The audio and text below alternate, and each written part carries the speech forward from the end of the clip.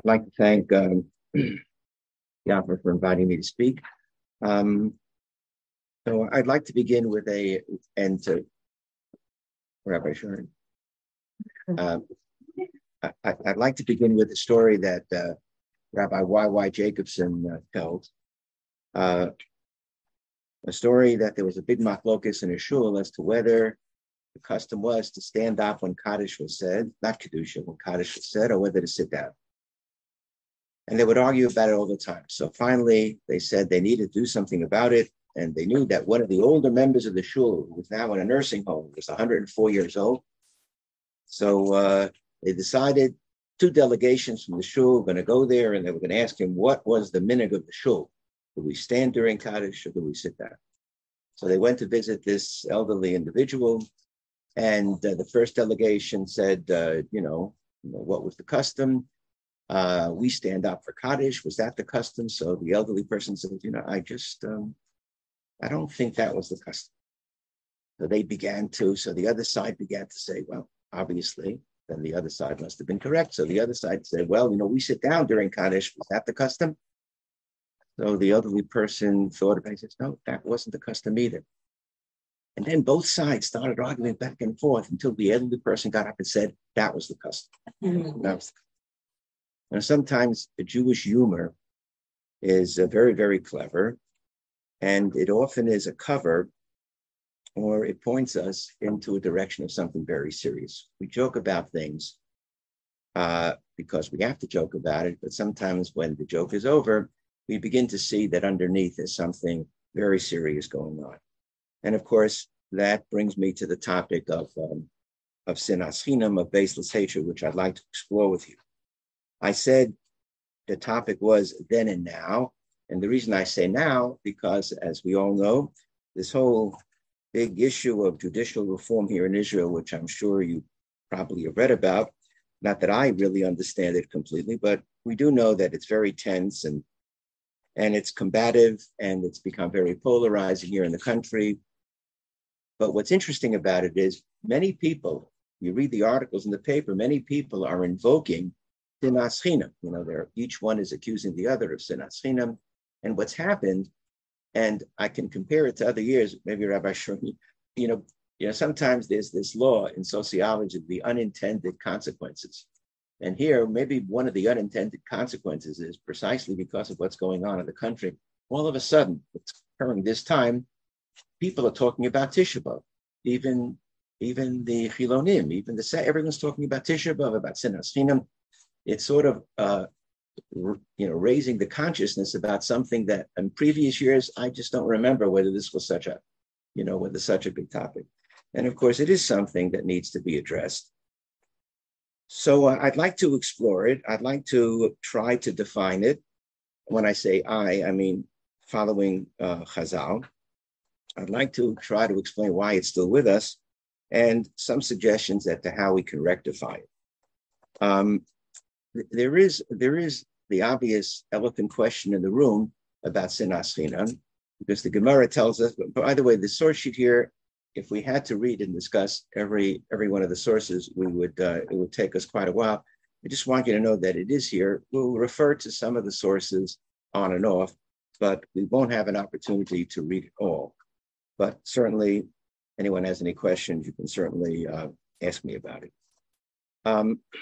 But the sort of elephant in the room here, the question is, the Gemara tells us in Yuma that the reason for the destruction of the second temple was sinas chinam. I'm sure we're familiar with that Chazal. So just ask yourself a simple question. Does the punishment fit the crime? I mean, we all agree that sinas chinam is a terrible thing. Baseless hatred, hating people for no reason, it's not a very good midah. It's not a midah tova. But you're telling me because of that midah, because of that, what shall I say, unethical attribute, second temple was destroyed. Josephus says in his War of the Jews, he says that 1,100,000 Jews were massacred in the wake of Bayeshem. We're not even talking about Churban Beitar. 93,000 Jews were sold into slavery, gladiators, looking at an enormous carnage.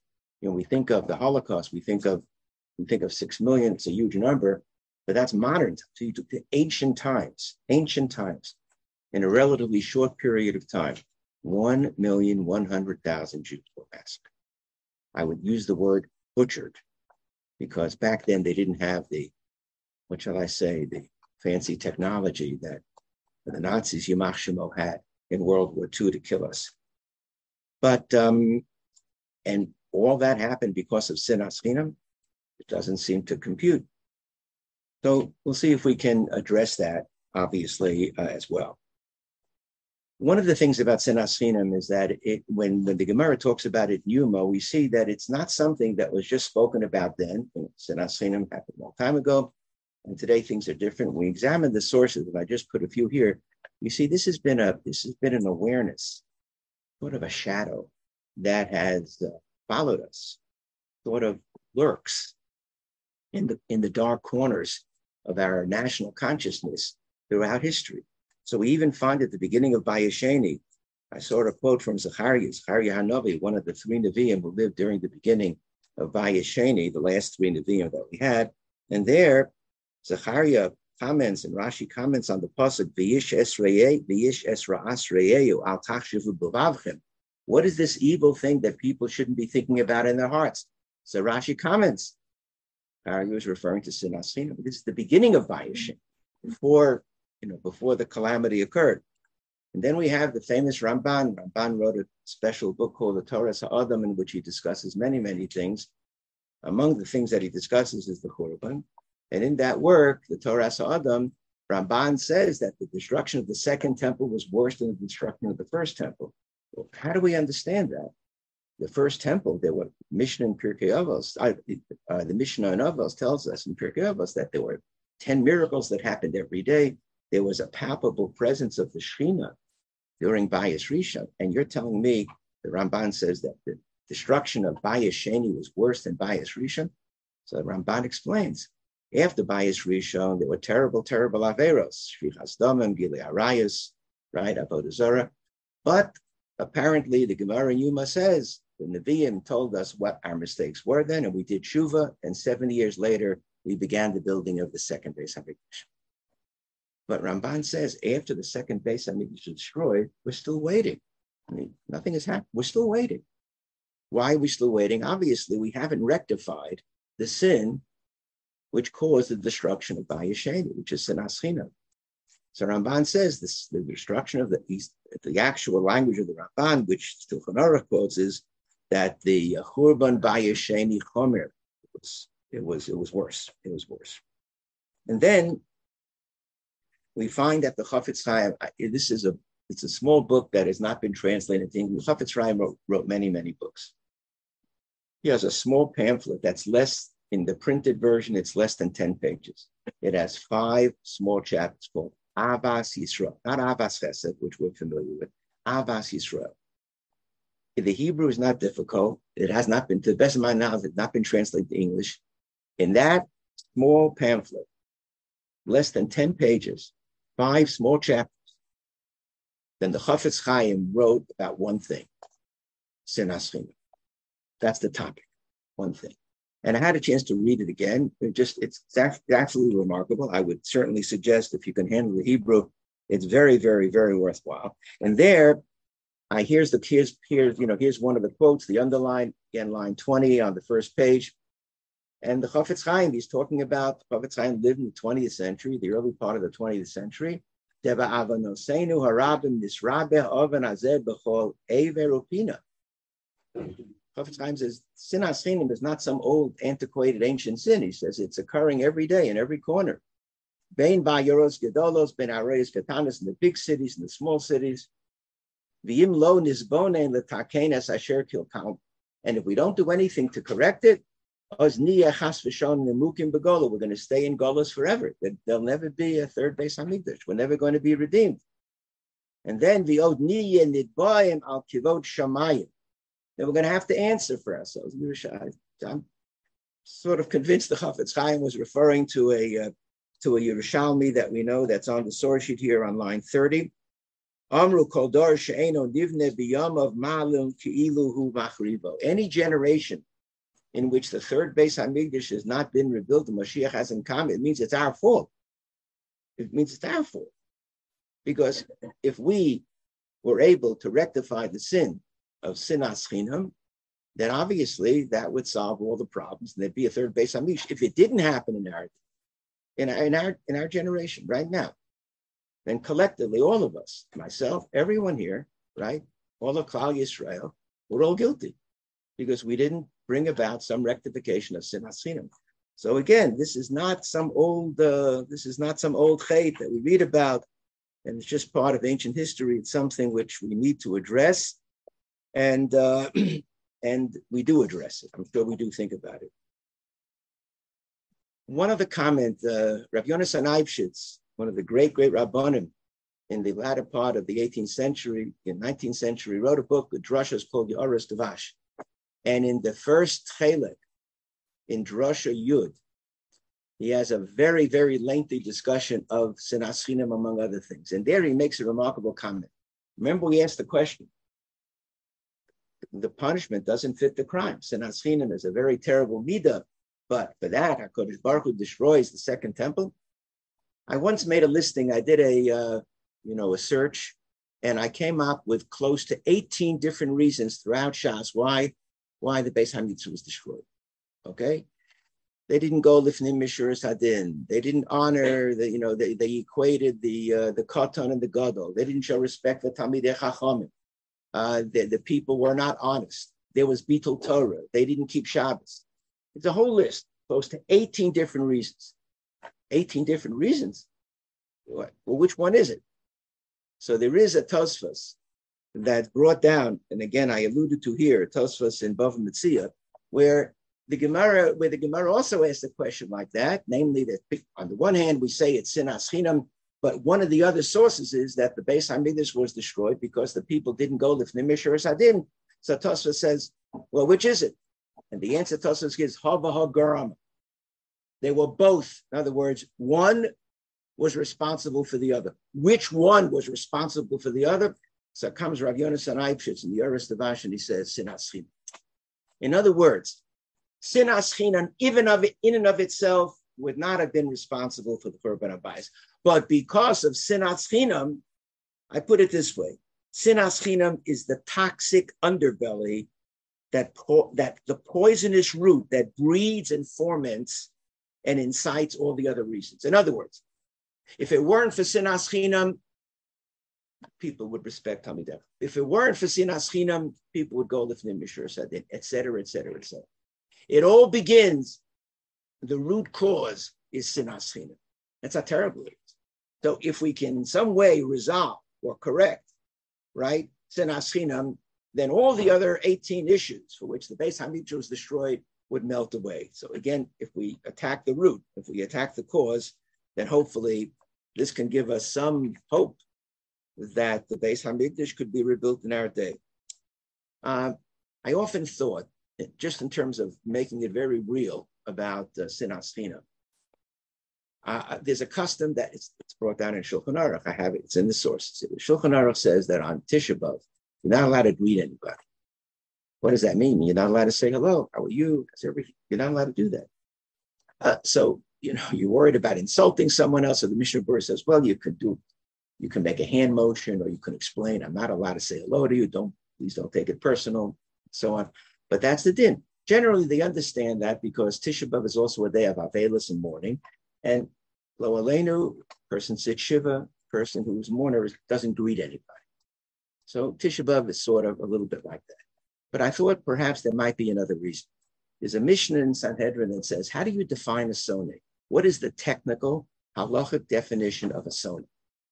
And the Mishnah in Sanhedrin says, if you ignore someone 3 days in a row, and it's clear that you're ignoring them because you don't like them 3 days in a row, then halachically you're a soneh, and there are nafkaminas lahalacha. There's a whole discussion, Zayin, Fates, Sanhedrin, based on that Mishnah, that according to Rabbi Yehuda, you're a pasol edus. You're a soneh. You can't testify.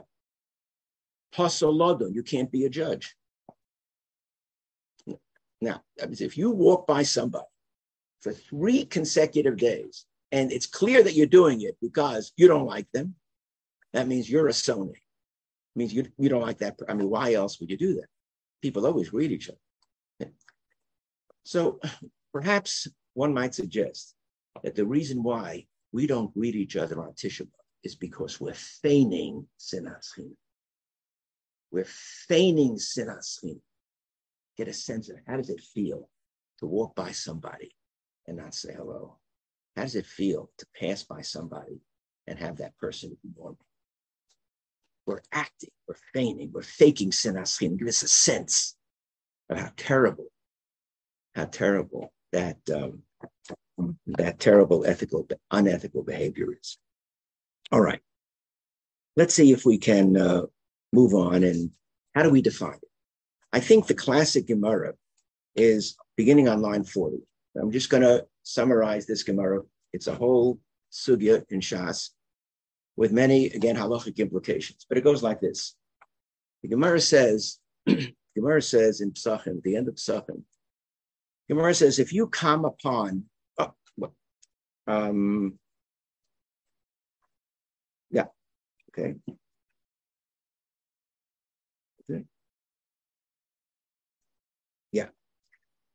So the Gemara says that there are 3 people that Hashem doesn't like, okay? And one of the people that Hashem doesn't like, haroed devar erva b'chaveru umeyed bo yichid. If you see someone doing something wrong, here they speak about some act of sexual impropriety, but the Rishonim say it could be, you see anyone doing an Aveira. The rule is if it's just you, you're not allowed to publicize. But if you publicize it and you're only one witness, Hashem says that's a terrible thing. You need 2 witnesses to publicize an Aveira, that this person committed an Aveira. But the Gemara says, even though you can't publicize it, mutar l'sanoso, you can hate the person. So the Gemara says, how do you hate the person? We have a pasuk in Chumash in Vayikra, lo sisna, not allowed to hate another Jew. Didn't mean the Gemara says you're mutar l'sanoso, you're allowed to hate him. So the Gemara says, well, he did something wrong. Objectively, the person did something wrong. We're not debating that. The person did something, violated an Isur in the Torah. And you saw it. So mutar l'sanoso comes along Rav Nachman and he goes one step further. He says, mitzvah l'sanoso. It's actually a mitzvah to hate it. That's incredible. Okay. So how do we understand this? First of all, in this light, we should point out something just parenthetically. We don't have to apologize for hating somebody. The Christian view is, turning the other cheek and so on. There's been a lot written about this. There are certain people who deserve to be hated. The Hitlers of the world, the Stalins of the world. There are people who are just thoroughly wicked, the Amaleks of the world, etc. And we don't apologize for that, not at all. And one of the sources I bring down here is Yiras Hashem Denos Ra. Someone who fears God will hate evil. Anyway, so here the Gemara says, mitzvah l'sanoso. Sometimes it's a mitzvah to hate somebody. So Tosfos here raises a classic question, a very important Tosfos. And to explain what Tosfos is saying, Tosfos says, wait a second, how can you say that? How can you say that it's a mitzvah to hate somebody? They've done something wrong. Let's keep that in mind. We're not making the person objectively did something wrong. So Tosfos says, we have a Gemara in Bava Metzia that says, Ohev, lifrok, sone lito. You come across 2 people. One is your friend, and he has an animal that needs to be unloaded.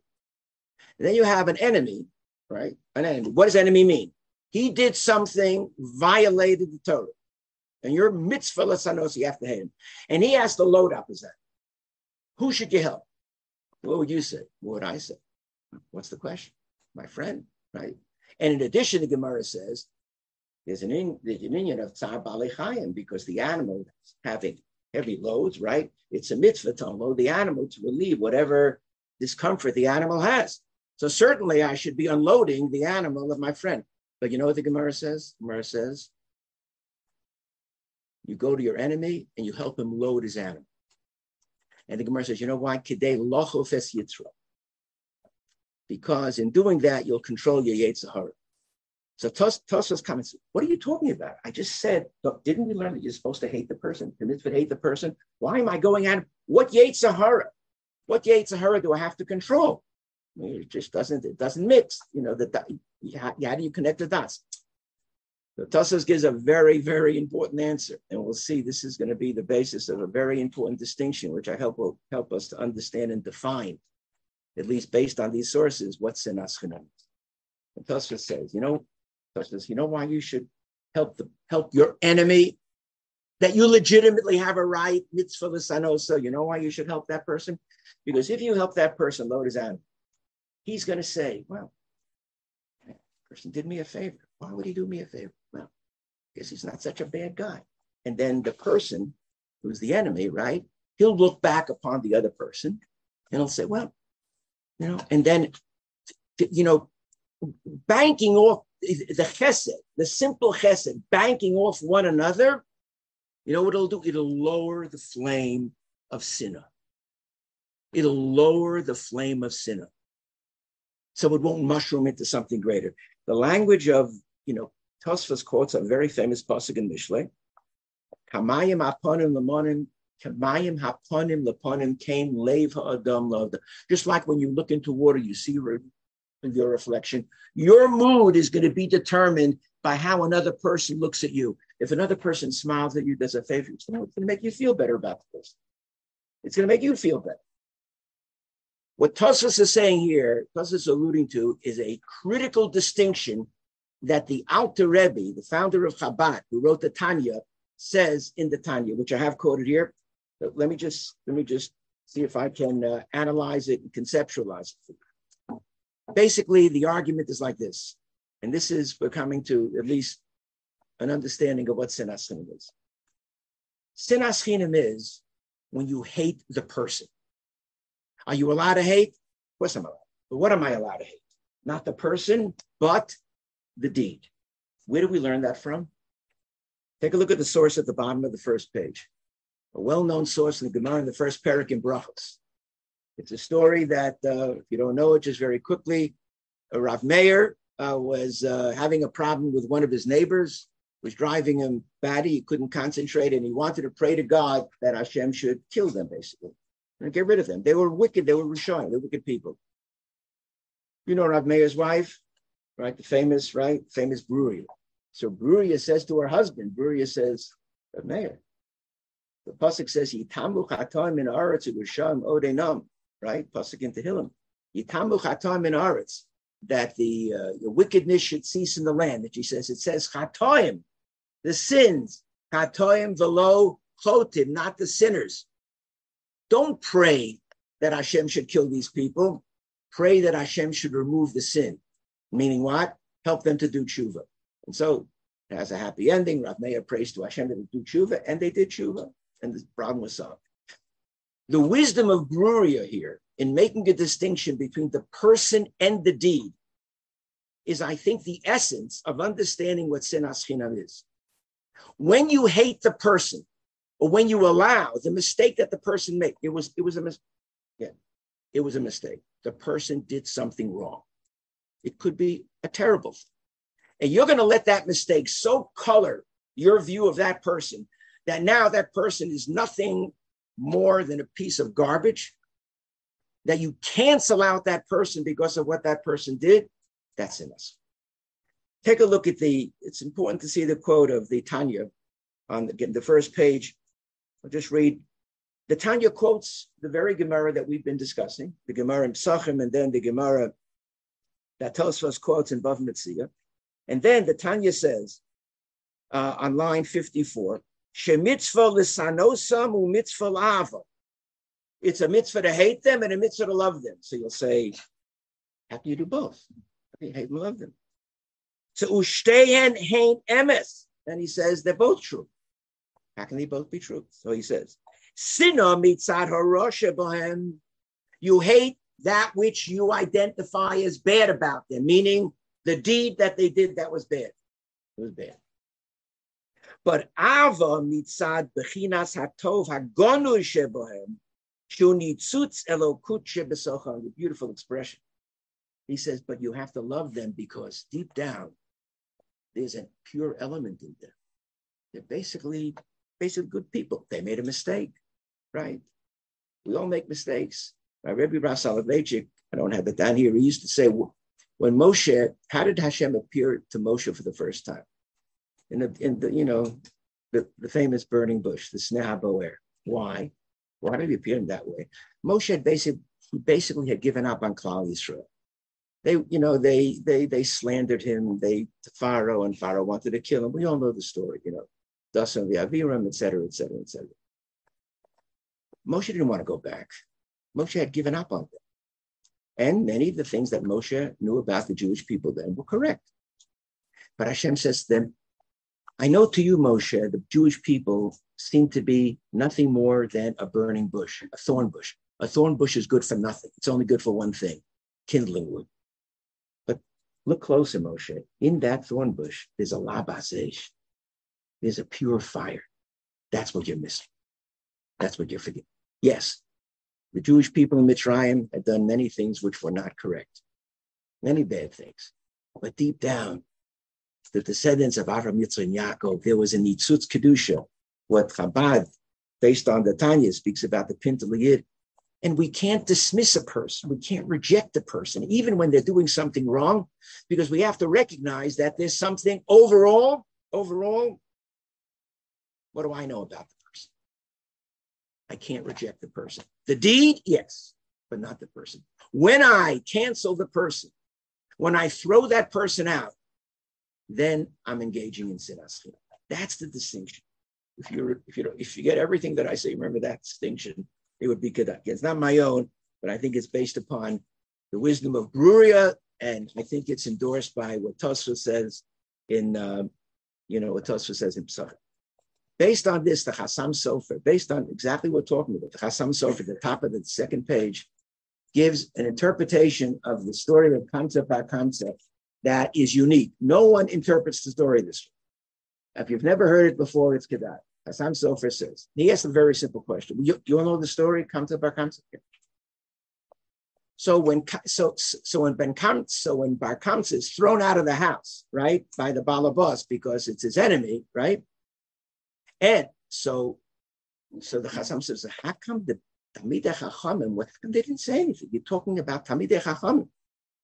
Here, the host is embarrassing Bar Kamsa in public, and the Talmidei Chachamim are seeing, and they're not doing anything. How do you explain that? It's very. How come they didn't say anything? Because they didn't say anything. That was among the reasons that Bar Kamsa went and slandered the Jewish people to Rome, and we all know the terrible consequences of what he did. So the Chassam Sofer says that if they were Talmidei Chacham, so you know what he says? This Bar Kamsa must have been a bad guy. He must have been a Russia. He must have done some terrible things.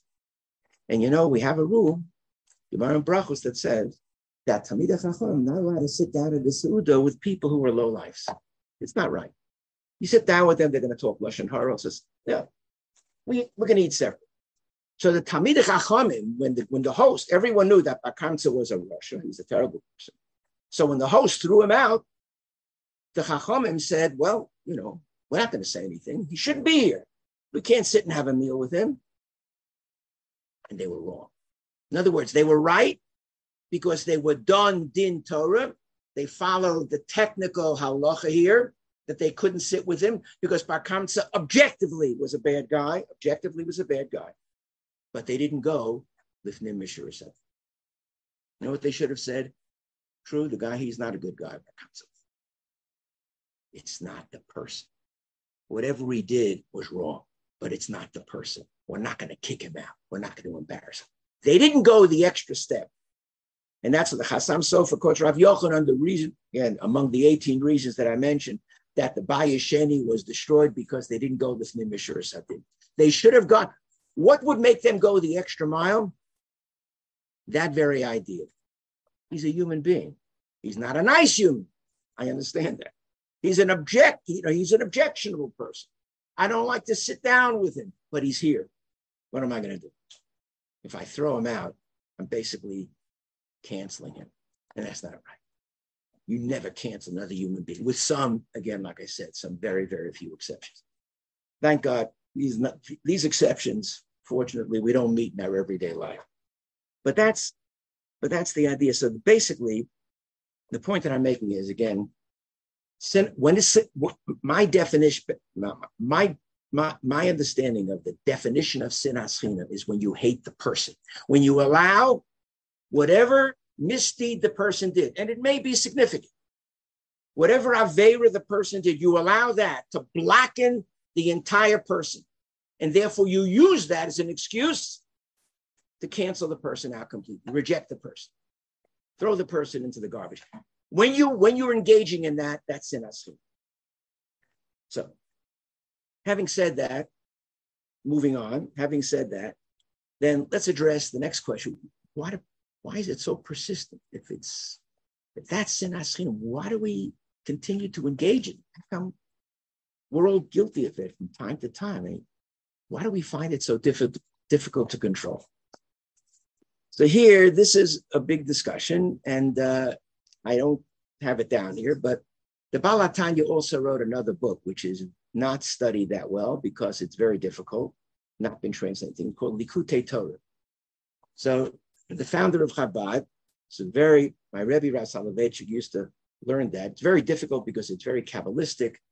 It's not easy to understand. And even if it were translated to English, it probably would also be difficult. But I saw it quoted, and I thought it was remarkable. What he says there, he says, he makes the following argument. He says, if a person cancels out another human being, it's your problem. It's your problem. If you allow what another person does that's wrong to give you an excuse to reject that person completely, it means there's something going on inside you that you feel the need on some level to reject that person completely. I'll put it this way. You see there's a quote there under line 20. Does the name Henny Machlis sound familiar to anybody? Machlis family? Well, I'm sort of indirectly related. She passed away many, many years ago. Really a remarkable woman. She passed away in her 50s. And there was a book that Art Scroll published, something with, forget the name of it, what's it, Chicken Soup and so. Tells this, that book only talks about maybe only a few of the stories. But in that book, she has a quote. And she was a very, very perceptive woman. Big Balaska said, her husband, they should, may live and well, is still doing many of that, Rabbi Mordechai Machlis. And she had this quote, hurt people hurt. It's a simple thing to remember. Hurt people hurt. If someone is hurting somebody else, it means that deep down, they're hurting. Because otherwise, why you want to hurt anybody else? Why? You're hurting.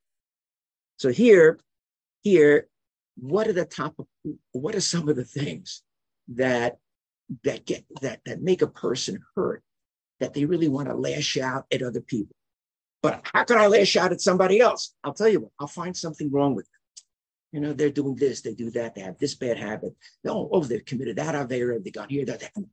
That gives me an objective reason to hate them. Because something is bothering me. And rather than try to repair it inwardly, whatever that source of angst is, instead of trying to deal with it myself, it's easier for me to blame somebody, but I can't blame anybody else just outwardly. So you know what I'm going to do? I'm going to find a good reason, an objective reason, and maybe a true reason to hate them. That's in us. That's in us. So just to give some examples, okay, of what gets us to do this. And look, I look at myself. If we all do a little introspection, I think we can all see that maybe from time to time we've been guilty of this. But so here the some of the examples on line 10, for example, the Yerushalmi comments and says that the shehoyu oavim is hamamon v'sonim elu la'elu senaschinu.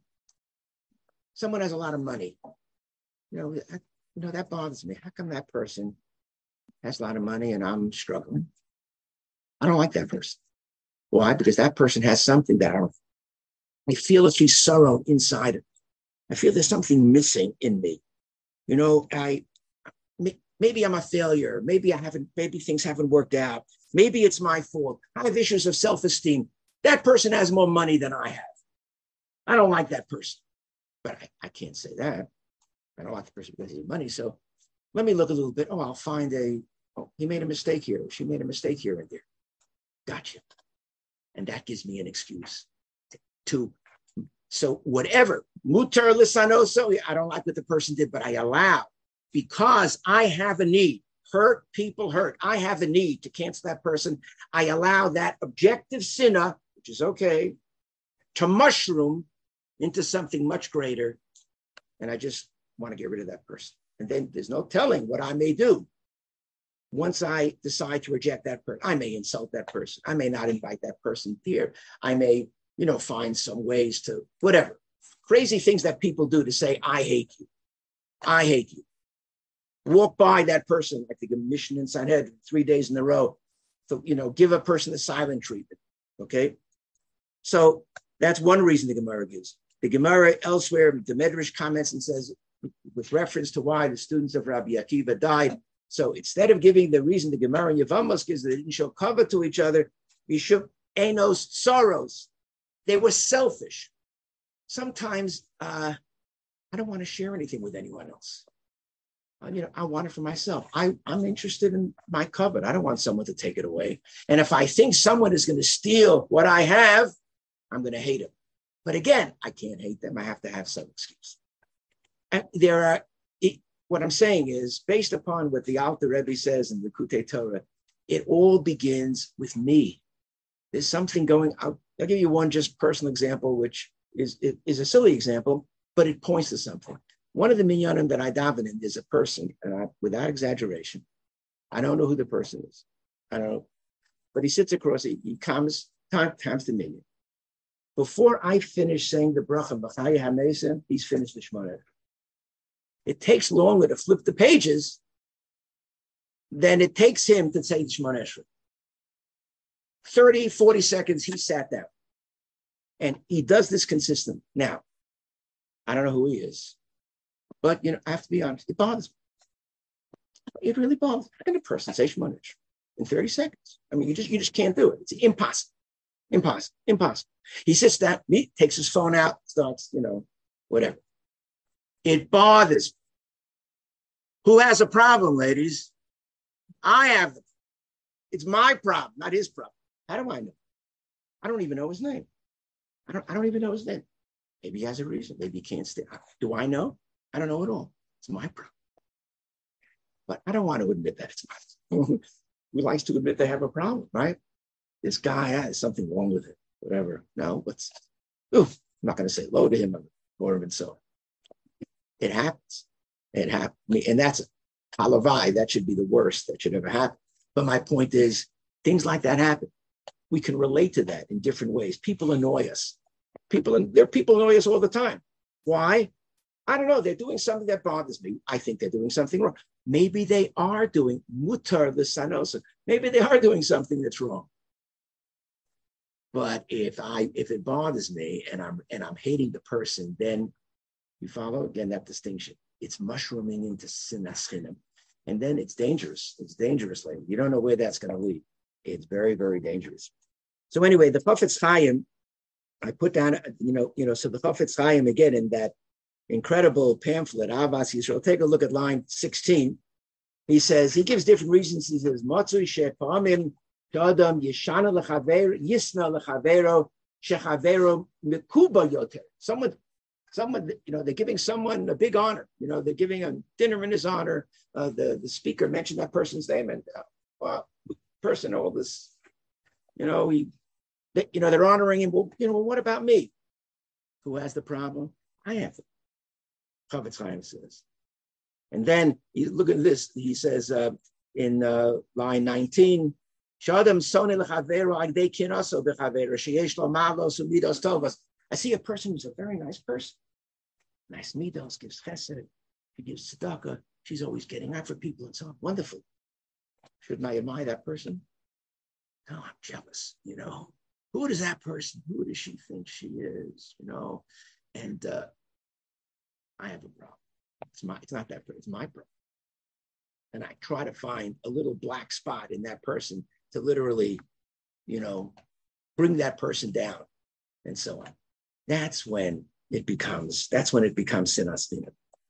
So it's a persistent sin. It's a yetzer hara. Remember what Tosfos says.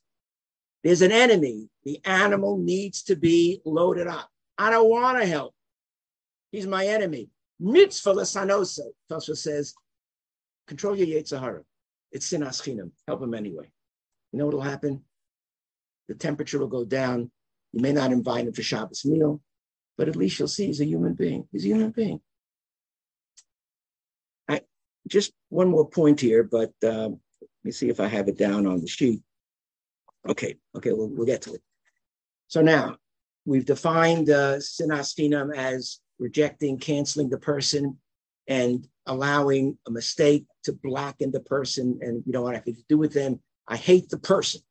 I don't want to be in the same room with the person, and how that can lead to terrible things. Why it's so persistent? Because very often hurt people hurt.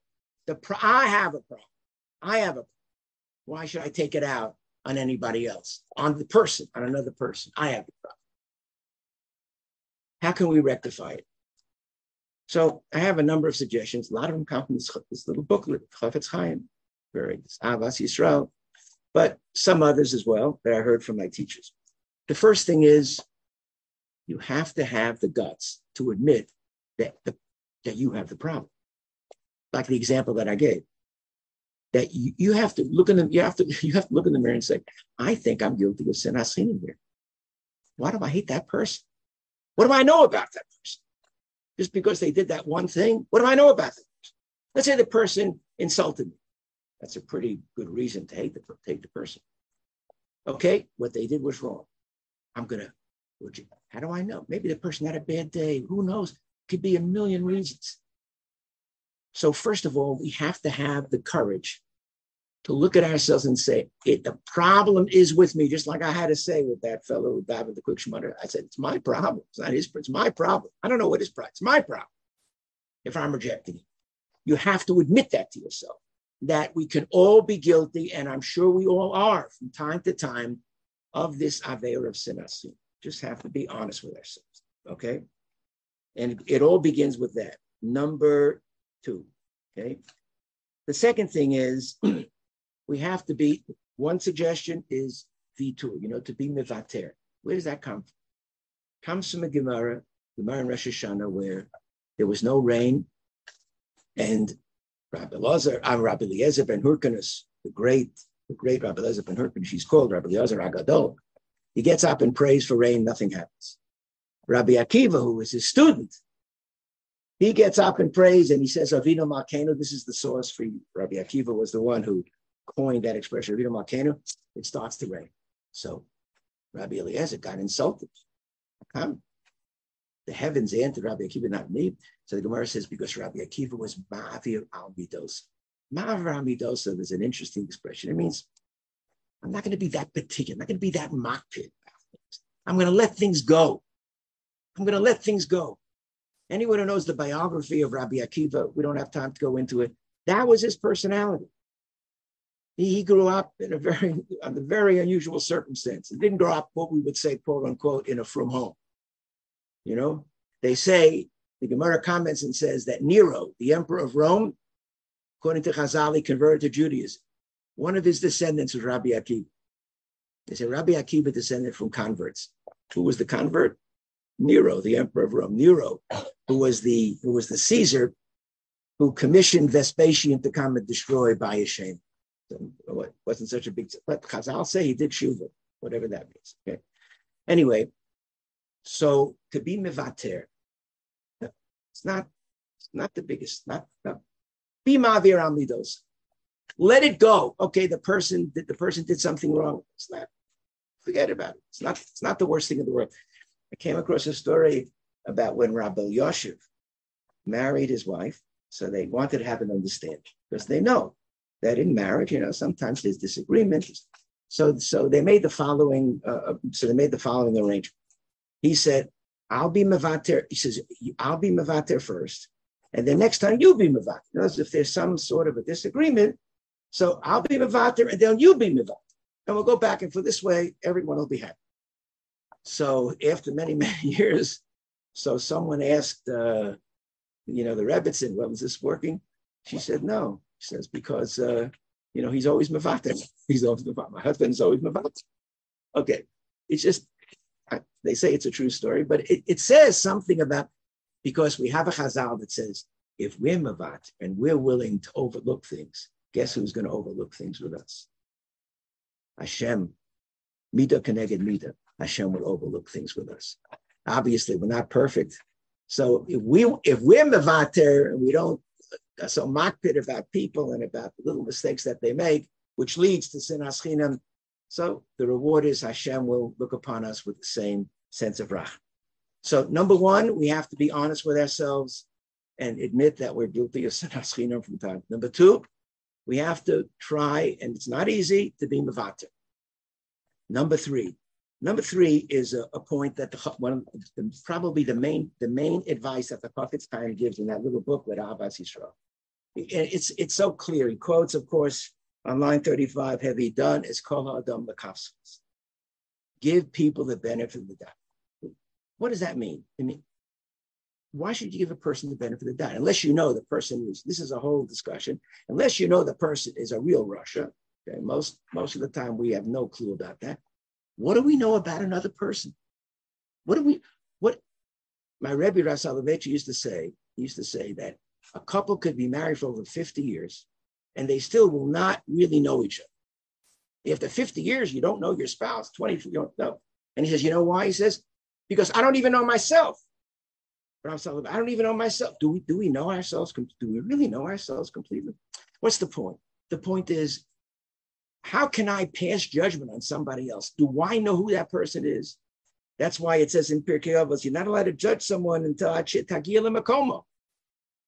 But that's impossible. How can I put myself in someone else's shoes? I'm not that person. So by definition, I'm not allowed to judge that person. I have to give the person the benefit of the doubt. Sometimes it's not easy if that person has hurt us. Sometimes it's not easy if the person has done something which is objectively not right. But that's what the mission is telling us. That's what the Chafetz Chaim is saying. You want to rectify sinas chinam, try to give people the benefit of the doubt. That's why it says, as you know, I'm sure you've learned, when it says heavy done is kol ha'adam. You have to look at the total person. Do we ever know it, the total person? We don't. We don't know what's going on. We don't know why that person did what he did. Can't you think of many times when you misjudge somebody or judge someone wrongly or negatively, only to find out afterwards that you completely missed it, that the person had a very good reason for doing what they wanted to do, but you again, because of the sinas chinam, you want to find an excuse to cancel that person. Give the person the benefit of the doubt.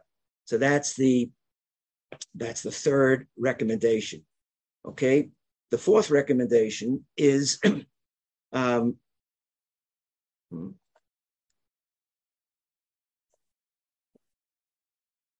tochiach. Now, what is Hocheach tochiach? It means you should rebuke.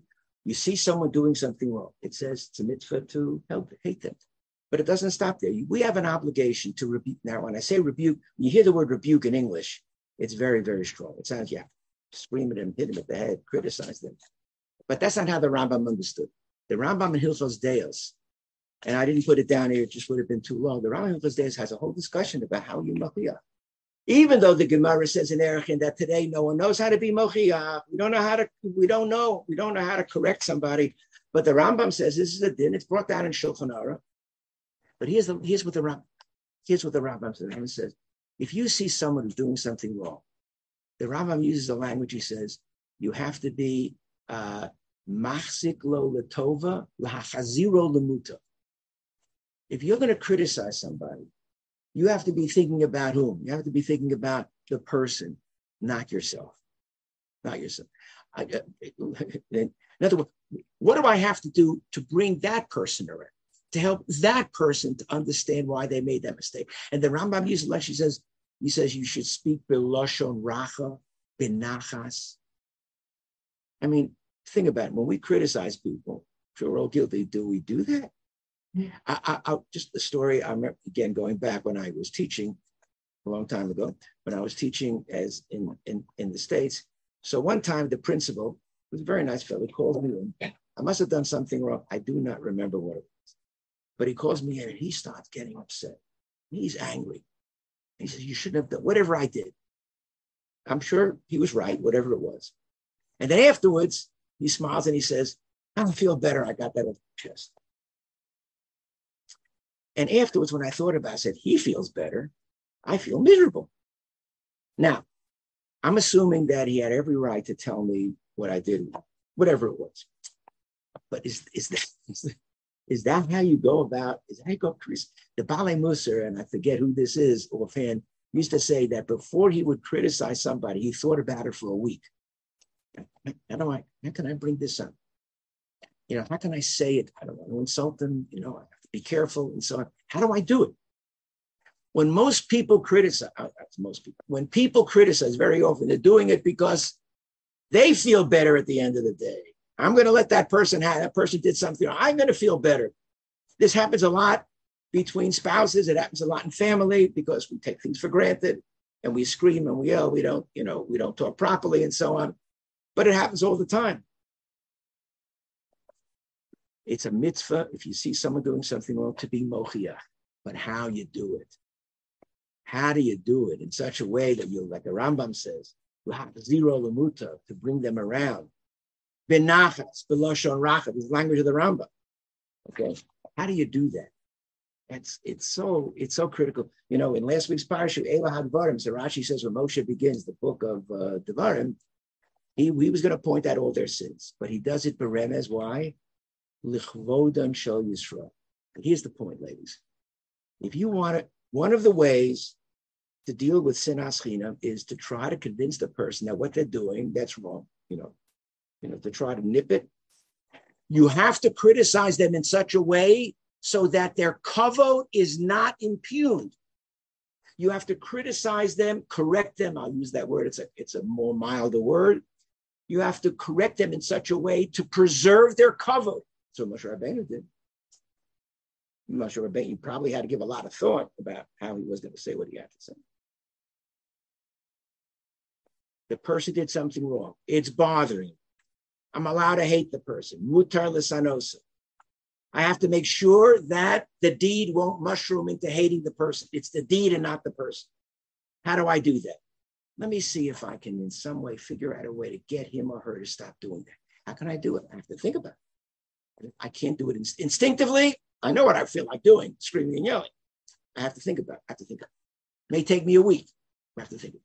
But I'm not going to open up my mouth because it's a danger. I may impair that other person's cover. I'm not allowed to do that.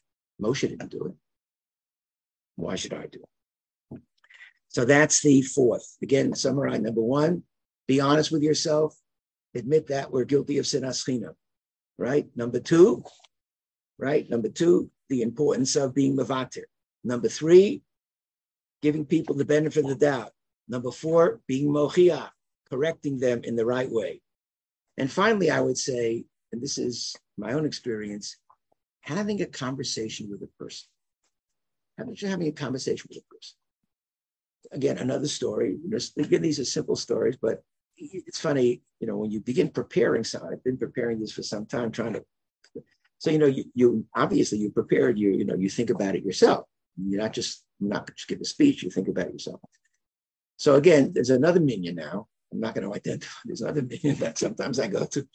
And there's this person at the minyan that comes to the minyan. He's sort of, as they say in Yiddish, fapit. He comes with a vest and with one of these chains that comes out of his pocket and one of these crazy hats. He stands out. These not your simple, fancy, colorful garments and so on. He has his place. He has his place by a stender. God forbid anyone should go over to that stender, and even though in that shul, wherever you go to, it's open seating and so on, but he has that stender, and I'm sitting over there every time he comes. He walks around the shul like he's the owner, he's the boss and so on. And again, I don't know his name. He doesn't know me. I don't go there that often. But when I see him there, it just he's, it's annoying to see someone like like he's making himself into the be all and end all. So 2 weeks ago, I'm sitting over here, he's sitting over there, and all out of the blue, he bends over and he takes my hand in his hand and says, "Good job. I wish you good job." That's all he did. I have to be honest with you, whatever negative feelings I had about the guy melted. It just melted. And I thought about it afterwards. I said, why did that happen? He's still doing whatever he's doing. I mean, he hasn't changed. He's still doing whatever he's doing. But he's a human being. He's a human being. And then last Shabbos, or 2 Shabbosos ago, he sees me sitting there. He says, "I'm giving a private kiddush. I want you to come." Now, I don't know his name. He doesn't know my name. We don't know each other at all. First, I couldn't go for other reasons. But the point is, he's still the same person, but I feel differently about it. We had a 10-second conversation. My point is, sometimes, and this happens again and again and again, when there's somebody that you feel that sinas china, again, against the person, it's welling up. And there may be reasons, you may have your reasons. Have a conversation with the person, not to talk about that. Good Shabbos, how are you? Oh, I see, you're new here, you live around the neighborhood, what do you do? Whatever. The person smiles. I can't guarantee, the sinner that was building up, that's this sinner has a way of just evaporating. Again, it doesn't, whatever the person does, that's wrong. But my point is, having a conversation with somebody, showing a person a measure of civility, of dignity, is another human being. You don't have to invite him to your home for Shabbos. You don't have to give him maftir on Yom Kippur, whatever.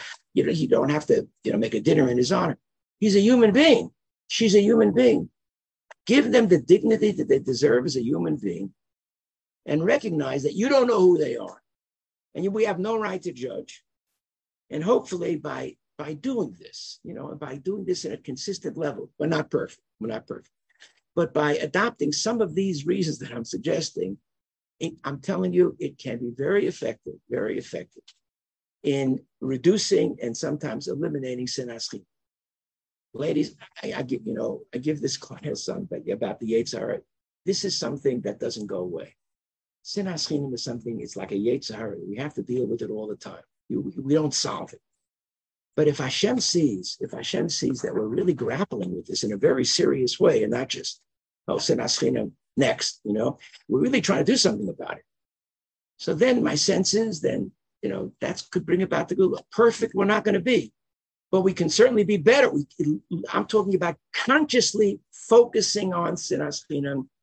The way I've tried to define it is against the person, never letting a mistake that a person does blacken who the person is, and reminding us how important it is to respect everyone.